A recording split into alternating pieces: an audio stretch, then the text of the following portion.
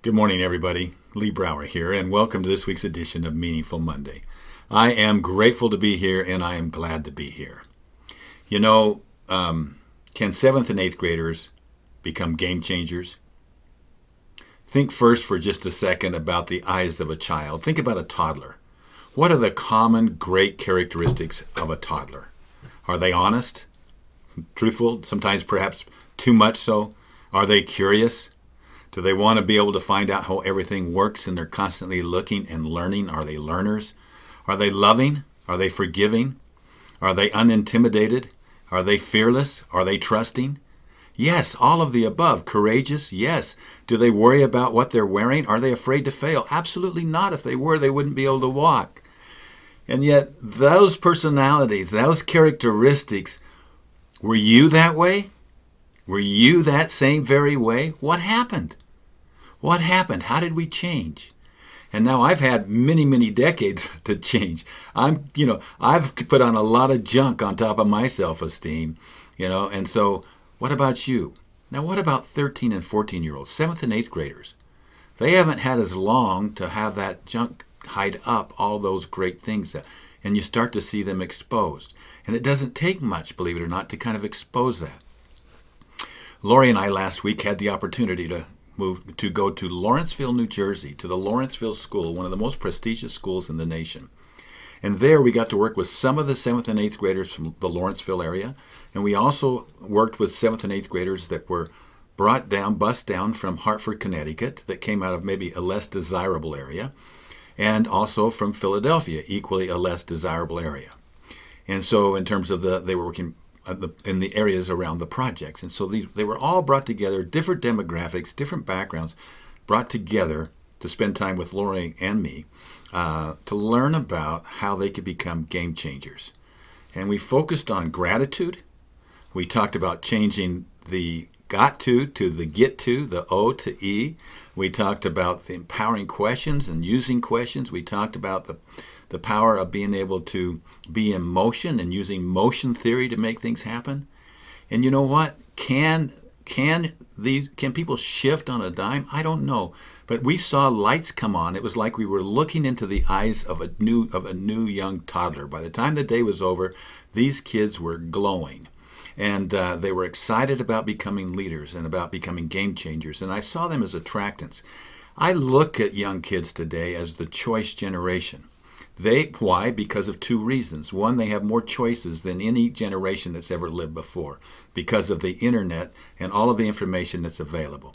They also are a choice generation. I believe that they were saved to come to the earth at this time when we needed more leadership and more guidance to be able to guide us through these turbulent times that we're facing today. So for this reason, I was just consider it an honor, Lori and I both, to be able to, anytime we have the opportunity to work with youth, to be able to see within them, we're motivated and inspired by them. Tell me what you think when you hear what some of these kids said. We asked those that felt that they learned how to be a better game changer, if they were so inspired, to write us a note and give it to us before we left. Here's what some of them said. I wish I could read all of them to you, but I'm just going to read a couple of them. One said, "One thing I learned today was that you can do anything you want with the motion theory formula." She said, starting with gratitude, you build your vision, you find out what your smallest step is to get in motion, and then you celebrate. I will do this, so I will use this formula to become a game changer in my life and in the life of others. And then she thanked us. Jody said, "One thing that I've learned is that I can come across when I come across an obstacle, I shouldn't ask, why did it happen to me? I should ask, how can I make it better, or what can I do?" Here's another one, just signed Game Changer. "One thing that changed me to become a game changer is to be helpful and do the things I love and never let anyone put junk on my self-esteem. And to know more about myself, to know what I want to have, and to know that other people may have it worse than me." and to turn the O into an E. I got to into E. She said, "Use questions." This is Caroline. "Use questions in my daily life and teach my disabled brother to do so as well.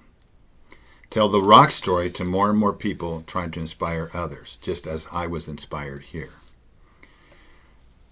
He says, I am going to write as a question what I learned today. 1, how can I be less selfish? 2, how can I appreciate my life a little more? Empowering questions. And so on. Like I said, I wish I could read all of this. They talked about going big. They talked about inspired. It's all good. But we're talking about shifts, little shifts. And I'm sure so many of you already saw this on Facebook a couple of weeks ago. I made a copy of it. Mark Bodner sent it to me, brought it to my attention. I made a copy of it. I handed this out to the kids and read it to them in this fashion. And I think you'll see the power of a little shift. Here is what this particular page reads, okay? It says, today was absolutely the worst day ever, and don't try to convince me that there's something good in every day, because when you take a closer look, this world is a pretty evil place, even if some goodness does shine through once in a while. Satisfaction and happiness don't last, and it's not true that it's all in the mind and heart, because true happiness can be attained only if one's surroundings are good. It's not true that good exists. I'm sure you can agree that the reality creates my attitude. It's all beyond my control, and you'll never in a million years hear me say that today was a very good day. All right, let's make a little shift. Let's read it from the bottom up. Today was a very good day, and you'll never in a million years hear me say that it's all beyond my control. My attitude creates the reality. I'm sure you can agree that it's not true that good exists only if one's surroundings are good. True happiness can be attained because it's all in the mind and heart, and it's not true that satisfaction and happiness don't last.